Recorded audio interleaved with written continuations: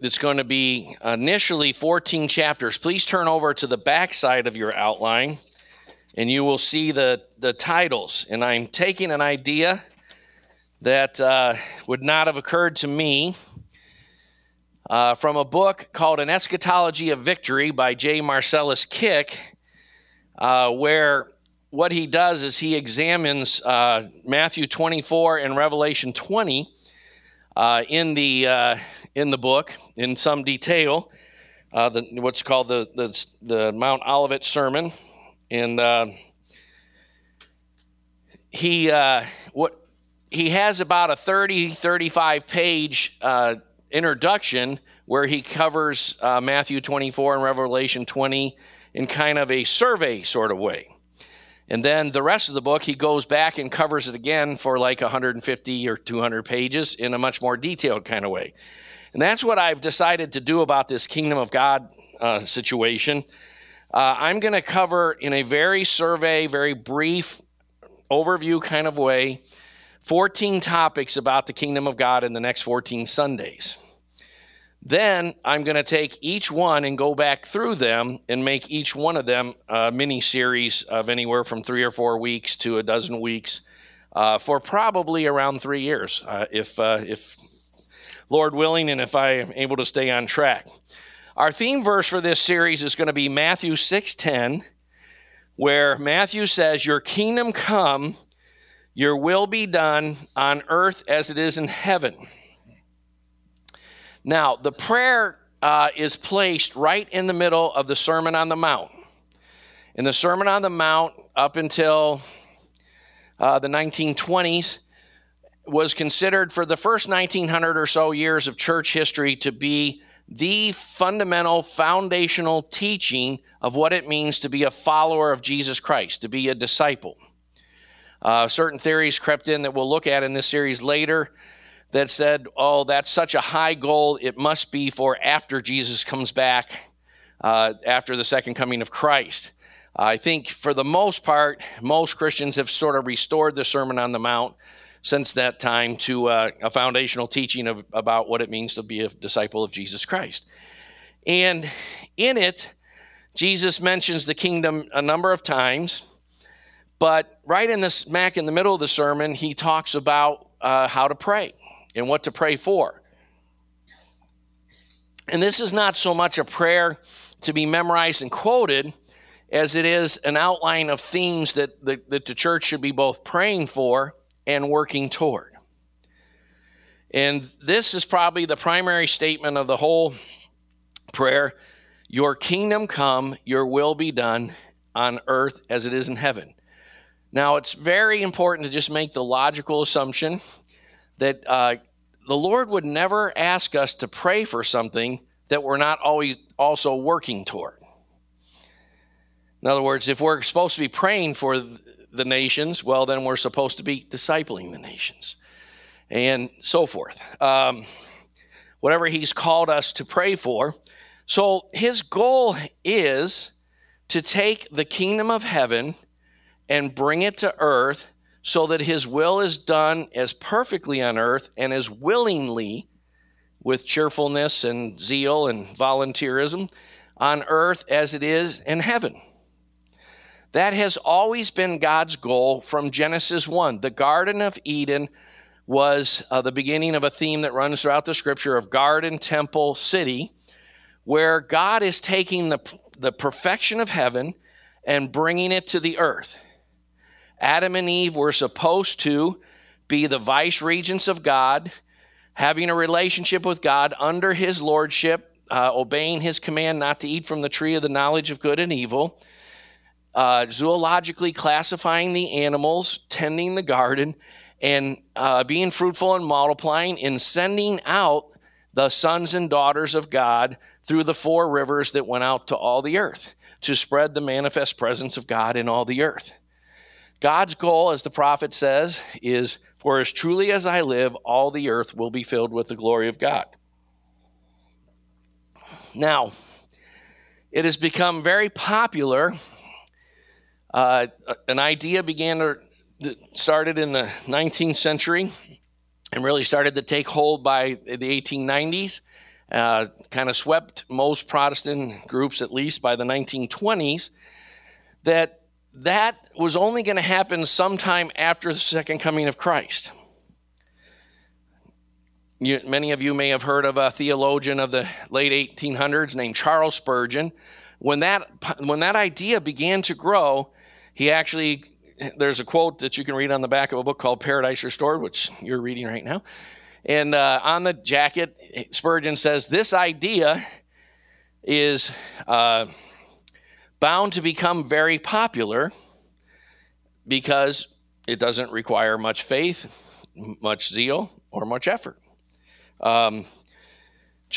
Some of you know a book called When Heaven Invades Earth by Bill Johnson, and he says we ought to be a little skeptical of any theory of the future that requires no faith, no commitment, no obedience, or no zeal to see come to pass. So today, if you ask most Christians and I've actually done this more and more to try to see if this is correct, and I'm unfortunately finding out it is correct. If I ask most Christians, what do you think the kingdom of heaven is? They think it has something to do with going to heaven after you die. But the kingdom of heaven is the major theme of the whole Bible, and it has to do with God's bringing his kingdom and his reign and his Holy Spirit and his glory, his presence, progressively into the hearts of men and through them out to the world. And so that's what we're really going to look at in this series. It's really not the most popular current Christian idea. In fact, I read a book about this subject by N.T. Wright called How God Became King, which is a study of the four Gospels. And when talking about the idea that God wants to put his kingdom into the church and into the hearts of men, and from there to spread it to the world and so forth, he basically said very few people have this kind of kingdom thinking, although it's the major message of the whole Bible. And he claims that there would be no willingness to believe that in the church today. In other words, what he's saying is that that's a message so challenging to us as disciples of Christ that most people would prefer to just keep the kingdom of heaven has to do with when I die and go to heaven kind of thing. Because, of course, if you buy into this, it will shape your maturity, your commitments, your values, your attitudes, your motivations. It'll shape everything. It'll totally revolutionize your walk with God and cause you to love him in a way that is in keeping with the first several commandments. So, during the days that Jesus walked the earth, there was a different notion of the kingdom of heaven and the kingdom of God. By the way, in case you don't know it, Matthew, except for in a couple places, uses the phrase the kingdom of heaven, and all the other writers of the New Testament use the phrase the kingdom of God. And there's not just a random reason for that. Matthew was targeting his gospel to the Jewish people who had crucified their Messiah, and only a remnant of Jews were becoming Christians and joining the New Testament communities throughout the Roman Empire. There were Jews spread throughout the Roman Empire, and all the apostles followed the same model you see Paul following in Acts, where they would first go to the synagogue and proclaim the kingdom of God is now and here and manifest in Jesus Christ, repent and receive Christ and follow the king of the kingdom, Jesus Christ, and so forth. And then they would go to the Gentiles in the city. And all the early churches were mixed with Jews and Gentiles. However, the Jews that rejected that message began to chase the apostles from city to city in order to stone them, persecute them, get them arrested, and otherwise hinder that message. Those who receive the last move of God will always persecute those who are in the current move of God. You can see that in Galatians 5. So Matthew uses the word heaven because of his target audience, because the Jews of his day considered most of the names for God, like El Adonai, the Lord, or YHWH, which is called the Tetragrammaton, sometimes pronounced Yahweh or Jehovah. They considered that too holy of a name so that it would be impossible to say that name without taking the name of the Lord your God in vain. We think of taking the name of the Lord your God in vain is using the Lord's name when you hit your thumb with the hammer when you're fixing something around the house. But they considered it, and the Bible considers it really, to call yourself by the name and then not back up your walk by your talk by your walk. So to say, I'm a Christian, but to not live in accordance with so, both in your private life, in your prayer closet, your family, and in your public life. That's what it means to take the name of God in vain. So Matthew, in his attempt to reach a Jewish audience, opts for the phrase kingdom of heaven, where all the other writers use the phrase the kingdom of God. It's as simple as that. So from there, what I'm trying to do in each of these series, or each of these first 14 chapters, is frame it with a question followed by the title of what I normally would have called the title. So my question for this one, is there a central, comprehensive, overriding, or dominant theme of all Scripture? What is the Bible all about? That's the question for today. What is the Bible all about? And the answer is yes. The Bible is all about the kingdom of God. It's the primary principle and prevailing motif or topic of all Scripture. So today what I'm going to do is just cover that fact in sort of a tip of the iceberg, broad survey kind of way. Once we go through all 14 lessons, I'll actually come back to this question and go through, do a Sunday on each of the major sections of the Bible, one or two on the Pentateuch, at least one on the other historical books, one on the wisdom literature, one on the major prophets, possibly combine the major and minor prophets in 1 week, one on the Gospels, maybe two on the Gospels, maybe three, followed by Acts, and I'll probably do like Matthew, John, then I'll do Luke and Acts together or something like that, and then followed by the Pauline epistles and the non-Pauline epistles. We'll look at the kingdom of God in more detail. What I'm doing here is actually just using scriptures that specifically use the phrase kingdom and that sort of thing. But for instance, when we get to the part, just as what do they call this in news? They call it something that makes you come back after the commercial. There's a term for that.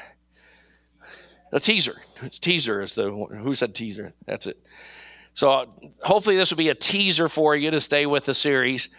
For instance, if you read the New Testament epistles, they actually don't make any sense to the way we do church today, where you primarily go to a church service on a Sunday, but you don't have that much community and mutual discipling and fellowship and praying together and counseling one another and working together in a mission to serve kids in the neighborhood or reach out to a university or what have you, strengthen marriages. You know, the New Testament letters are written to people living not in a communal, share one purse, communistic way, but definitely in a much higher view of interaction, fellowship, and community than we experience in our radically individualistic culture today. And so that's because the Bible sees the church as the community of the King. It's a city set on the hill. It's a group of people living a counterculture way of life so that they can say, okay, you might think this one brother at Wright State is too zealous, but look at how the 30 of us are living. You might be able to dismiss some of the guys who work do stuff at the school down there, like, oh, they're just nutty for Jesus. You know, that's 1 in 100 Christians is nutty for Jesus. But if a body of people is nutty for Jesus, you can't dismiss it so easily. And that was really Jesus and Paul, Peter's, their whole agenda was to build a community of people living under the lordship of Jesus Christ so deeply so radically that their way of life had a different spirit, that had the power of the Holy Spirit flowing all the time, not just in worship meetings, that had a mutual service and a mutual taking care of one another and so forth, that demonstrated a different kingdom than the kingdoms of this world. One of the things we're going to deal with as we go through this series is the Bible always juxtaposes the kingdoms of this world with the kingdoms of our God and of his Christ, from Genesis on. There, from the beginning, after Cain kills Abel, and God raises up Seth to carry the righteousness of God in the Seth line, there's the Cain line of men who are murderers and violent all the time, who are sexually immoral, who have no consciousness of God in the way they live, and they oppose in every way all the time the people of God. All the way through the Bible, we'll see that the people of this world always oppose the people of the kingdom. So, with that in mind, let's get into this idea that it's the central topic of all Scripture, and we'll start in the Gospels and Acts. You may recall that I have taught on this before, that when certain writers of the New Testament wrote the Gospels and the book of Acts, they were self-consciously trying to write a new Pentateuch.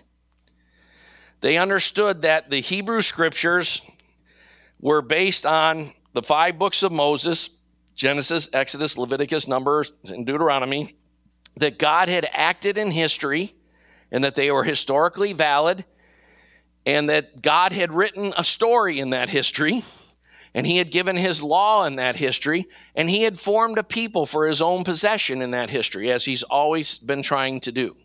That's always been his overriding goal. And that people for God's own possession had a very mixed report card, you might say, as to their obedience and their ability to follow God and manifest his kingdom. So much so that, say, in Exodus, he had killed an entire generation, except for Joshua and Caleb.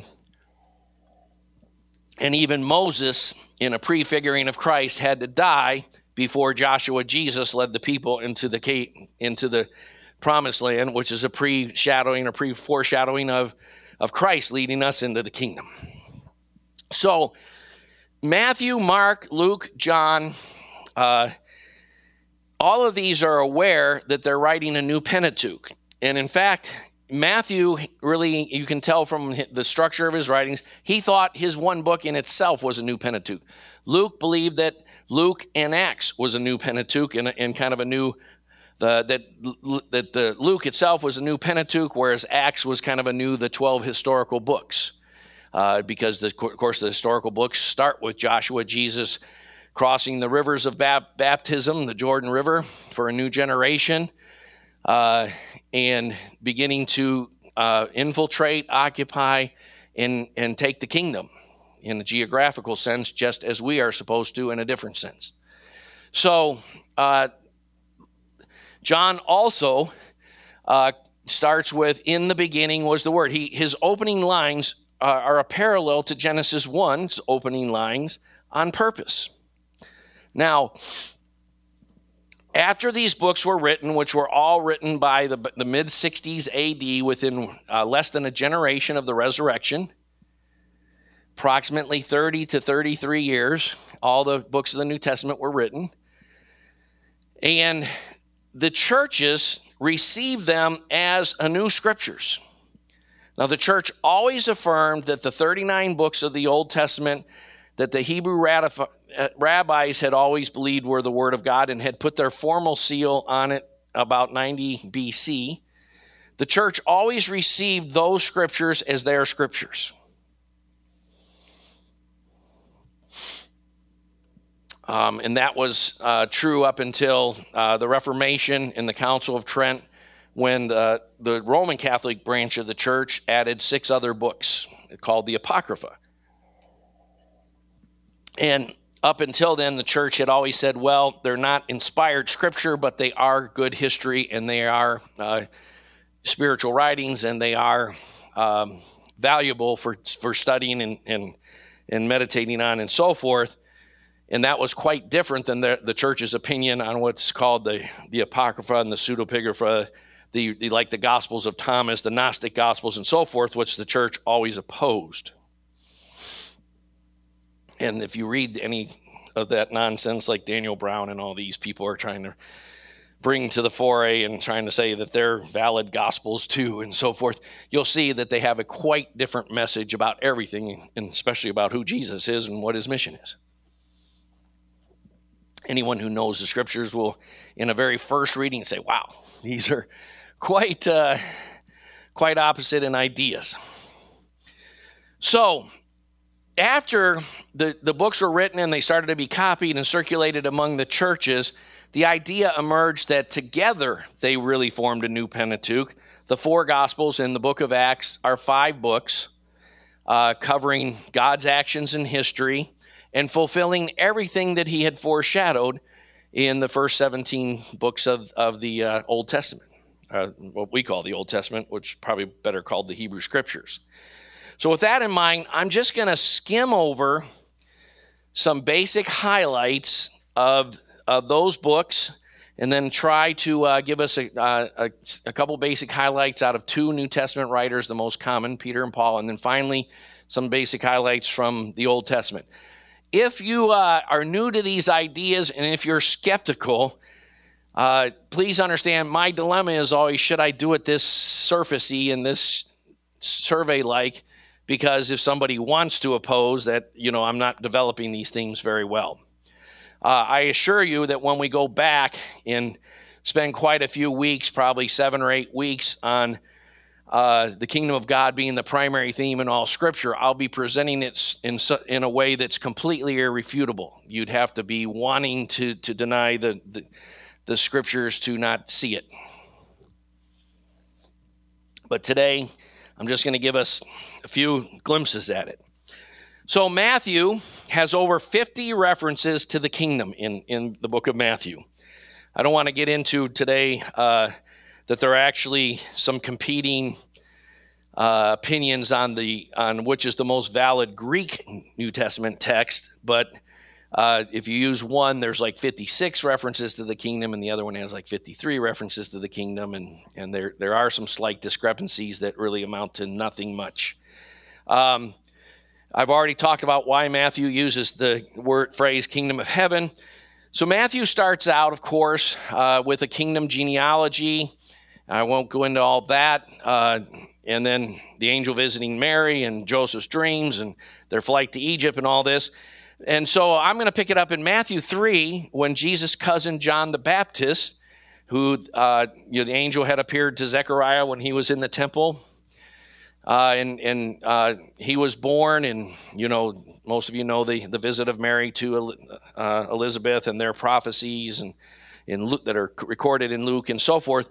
John the Baptist, as an adult, starts his public ministry, and the very first thing he says is, repent, for the kingdom of heaven is at hand. That's his opening line. Now, theologians have struggled with how to translate that passage because the literal Greek means the kingdom of God is at hand. It's something you can grab with your hands right now. So some translations will say it's in your midst or it's near you. But no matter how you think of it, it's not a future age or heaven. The kingdom of God is now, according to John. Therefore, turn. Repent means metanoia is a Greek word. Change your mind and your heart and your ways and turn toward the pursuit of God. In a nutshell, that's what repent means. Change your life from being about, your concerns, girlfriends and popularity and fame and whatever shallow, narcissistic thing you're chasing, and chase the love of God, the glory of God, intimacy with God, and fulfilling his purpose for your life. Try to live your life that you're crying out for grace and you're repenting and you're confessing your sins every day so that God can root out of you anything that's competing for the love of God. That's what it means to repent. That's why it's a daily foundation of the Christian life. There's over 120 scriptures on repentance just in the New Testament alone. Jesus, interestingly, we could talk about his water baptism, the Spirit descending on, the Spirit taking him through the wilderness. But when he's done with that whole process, he comes out in the power of the Spirit. And the first thing he says is, from that time Jesus began to preach, repent, for the kingdom of heaven is at hand. He's stealing a line from John the Baptist, so to speak. Or at least they're in deep simpatico. They're seeing eye to eye about this whole thing. This is the issue. Turn. Change your heart. Change your mind. The kingdom of God is right now. Get into it. The violent men will take it by force, and so forth. We've already covered that in Matthew 6. In the middle of praying, Jesus says that what we're supposed to be praying for, working toward, our goal is supposed to be, thy kingdom come, thy will be done on earth as it is in heaven. That's not God is not a teaser of you. He doesn't give you compassion for the lost or a zeal to see his name glorified and so forth, and then say, no, that's for like some future distant thing after I come back. There's nothing that's going to happen about that your whole life, even though that's the burning passion of your heart if you love me. God's not like that. God gives you that burning passion of your heart to see his name glorified because he wants that to motivate you to study and build character and find the right team of people to work with. And he wants to see that manifest to some degree in your life.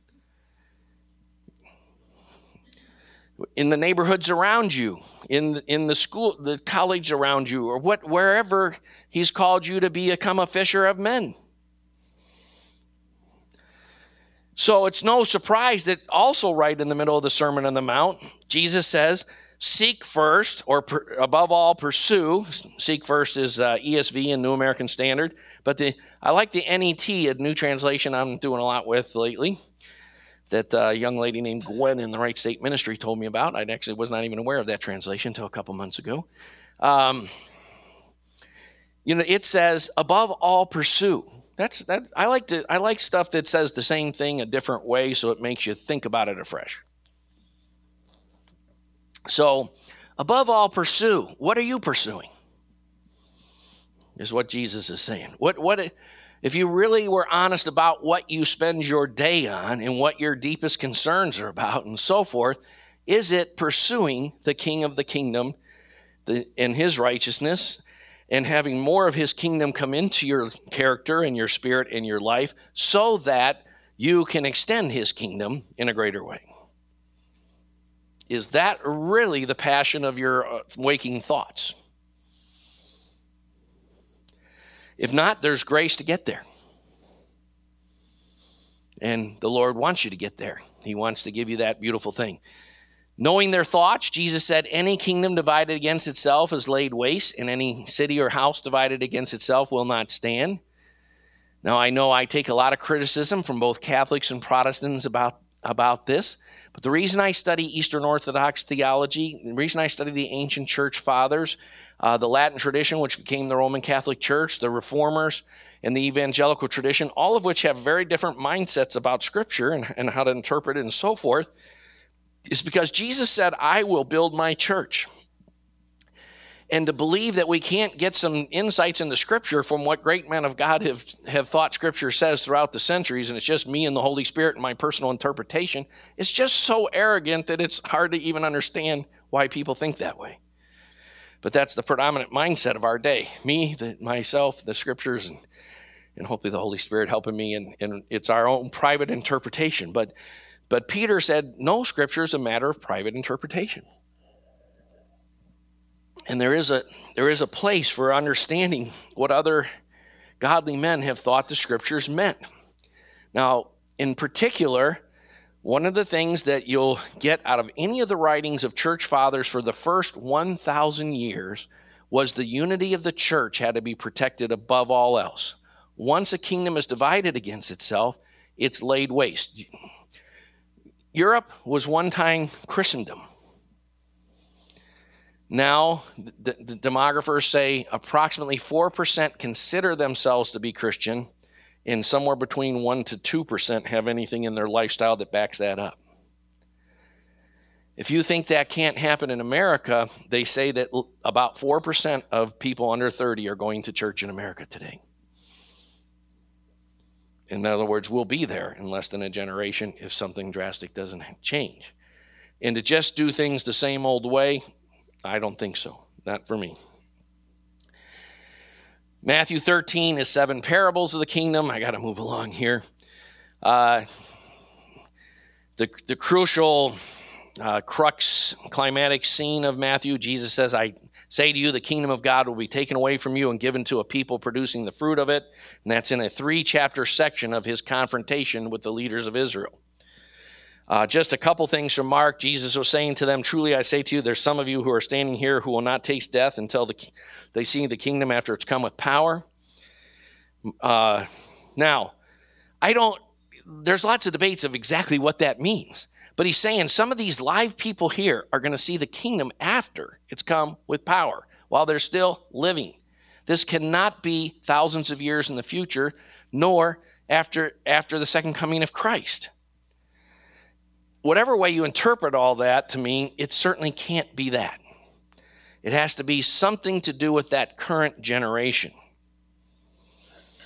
Mark 14:25 says, truly I say, I will never again drink of the fruit of the vine until the day when I drink it new in the kingdom of God. If you read carefully John's gospel, you'll see that Jesus drank wine with the disciples after the resurrection. And just in case we have any fighting fundamentalists in here, it's hard to defend that it was grape juice. But I'm not going to go there. I don't think so.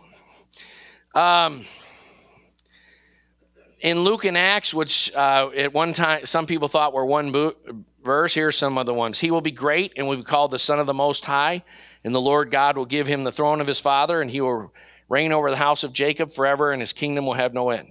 Now, if you haven't read Luke 1 and 2 recently, after the angel appears to Mary, first of all, the vision Zechariah has and so forth, and then there's several people who prophesy out of that, including Elizabeth, Mary, what's called the Magnificat. What's the guy's name that's in the temple? Zacharias in the temple. And then, of course, Anna and so forth. So, he's basically saying this guy's going to fulfill what all the Psalms and prophets have said, that he's going to have the throne of his father David, and he'll reign, and his kingdom will have no end. Sounds very similar to what Isaiah 9, there will be no end to the increase of his kingdom or his peace, right?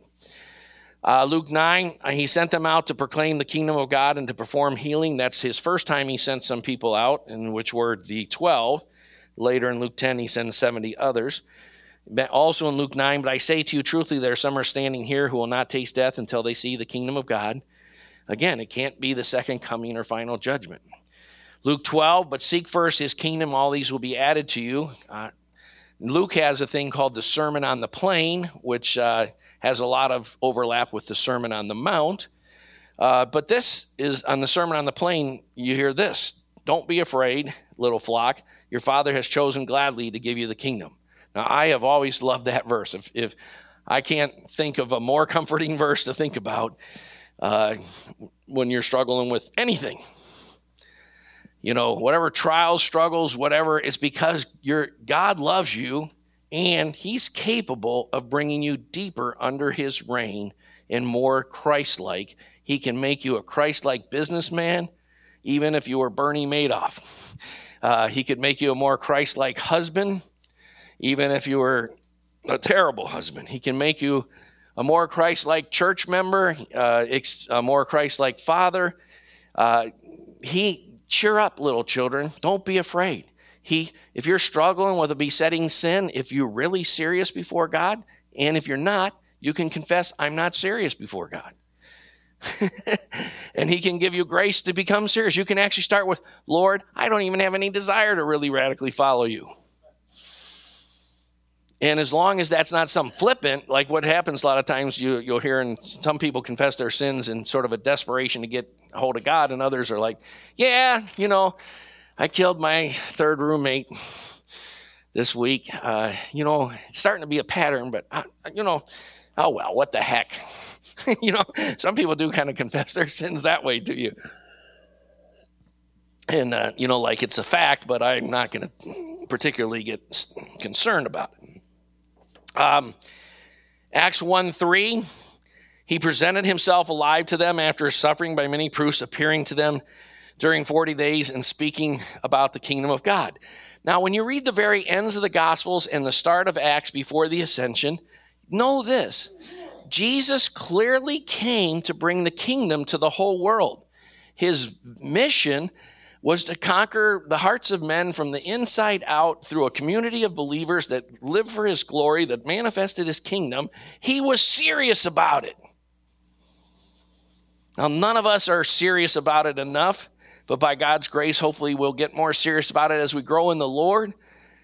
But when you're really serious about something, you're going to give the most important instructions. There's a few men in the audience who have kids. I can guarantee you that first time you and your wife went out for a date when the oldest kid was like 9 or 8 and you had to have a babysitter and so forth, you were really serious about the instructions to the babysitter. If a lot of wives, especially if they're administrative, will written out the instructions. Here's the number for 911 is 911. Here's my cell phone number. I remember the first time we went out when Carla was old enough to babysit for like an hour. We were just testing it out. We went to Elsa's on Linden. We're less than a mile away. We called home like 4 times. Everything okay there? Any fires? Just one fire? Okay, not too bad. So Jesus is, all I'm trying to say here is Jesus is speaking about the things concerning the kingdom of God, because what else would he talk about? This is the critical mission.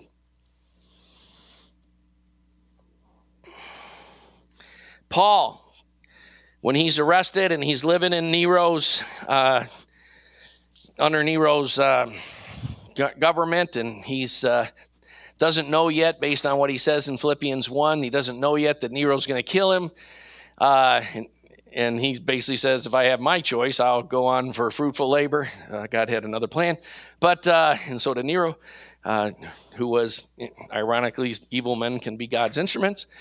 But it says this about him. During that last period of his life, he lived there 2 whole years at his own expense and welcomed all who came to him, proclaiming just anything, proclaiming the 4 spiritual laws, proclaiming religious ideas, proclaiming, playing bingo. No. He's proclaiming the kingdom of God. He's getting to the deeper heart of the message and teaching about the Lord Jesus Christ with all boldness unhindered. John, moving right along because I got to hurry. John replied, my kingdom doesn't originate from this world. I could give you a lot more on John. But when it says the kingdom of God over and over, it's referring to this idea here. The Greek word ek, or the Greek word for of, it means basically a kingdom not deriving from this world. Not, we've reinterpreted that because of English translations to mean that it's a kingdom that's all about heaven and God. What the kingdom of God means is a kingdom that has its origins in God and heaven. But it's a kingdom very much for this earth. And that's what Jesus is telling Pilate. He's saying, you're the kingdom of the Jews. You're the king of the Jews. He goes, my kingdom doesn't derive from this realm. And frankly, it's only, as we'll see, it is a threat to your kingdom, but not in the way you think. There's not going to be any armies mowing down the Roman armies. We're gonna mow down Rome, but in a very different way. Rome's going to break up, and we'll pick up the pieces. But as the kingdoms of this world are progressively going to fall apart, and if the church gets the right message and turns around and begins to focus on the right things, we'll be able to pick up the pieces, because civilization is embraced Western humanistic, Greco-Roman humanistic. Every culture of the world has embraced that as its foundation now, except for a few Islamic cultures.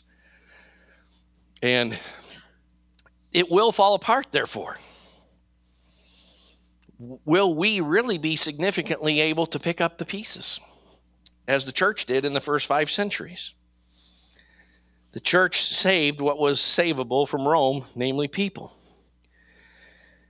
Flipping over, Paul, we already talked about what he said in Acts. I like in Acts 14, 21 through 23. I wish I could leave this one out, so do you. Through many tribulations, we must enter the kingdom of God. That's a promise. Thank you, Lord. 1 Corinthians 4:20, for the kingdom of God does not consist in words, but in power. Going back to the last verse, don't you wish we could sort of take that cross thing out sometimes? Well, unfortunately, the church has been trying to do that many times in many ways throughout the centuries, not the least of which is today's prosperity gospel and things like that. But I'm sorry, it doesn't work that way. He rescued us from the domain, that is the kingdom, the control of darkness. Do you know, before you came to know God in a regenerate conversion way and began to be an active disciple of God in a total way, you were held in bondage to do all kinds of stuff that you knew you ought not to be doing. Say all kinds of things you ought not to say. Peter says, you yourself are being built up into living stones, into a spiritual house. You're being made into a holy priesthood to offer up spiritual sacrifices that are acceptable to God through Jesus Christ. Verse 9 of the same chapter. Notice the caps. The caps are quotes from Exodus 19, verse 5 and 6. But you're a chosen race, a royal priesthood, a holy nation, a people for God's possession, so that you may proclaim the excellencies of him who called you out of darkness into his marvelous light. That's what God intends the church to be. A kingdom of priests, kings, offering spiritual sacrifices, proclaiming, not like, would you possibly consider asking Jesus to get in the back seat of your car and come in your life in a non-lordship kind of way if it's not too much inconvenience? No, it was to proclaim Jesus is the king. He's here to set you free. He can give you a whole new life, but you can't have it outside of his terms. You have to receive him as Lord of your life, and when you do, he has a much better plan than your plan. The 5 books of Moses, we just said that Peter's quote is from these verses. Now, therefore, if you'll indeed obey my voice and keep my covenant, you shall be a treasured possession among all peoples, for all the earth is mine. You shall be to me a kingdom of priests and a holy nation. These are the words that you'll speak to the people of Israel. Now, I listed a few psalms that are the most messianic kingdom psalms there. You could study them on your own if you want. We'll go back through them in detail later in this.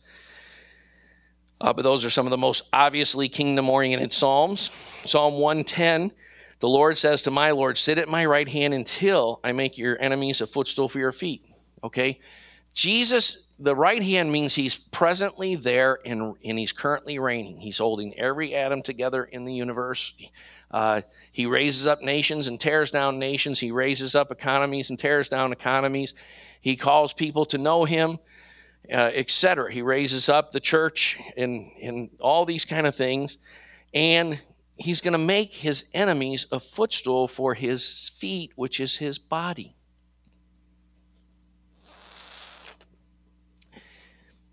Now, interestingly, that's a time word, until. He's going to keep doing this until the enemies are underneath the feet.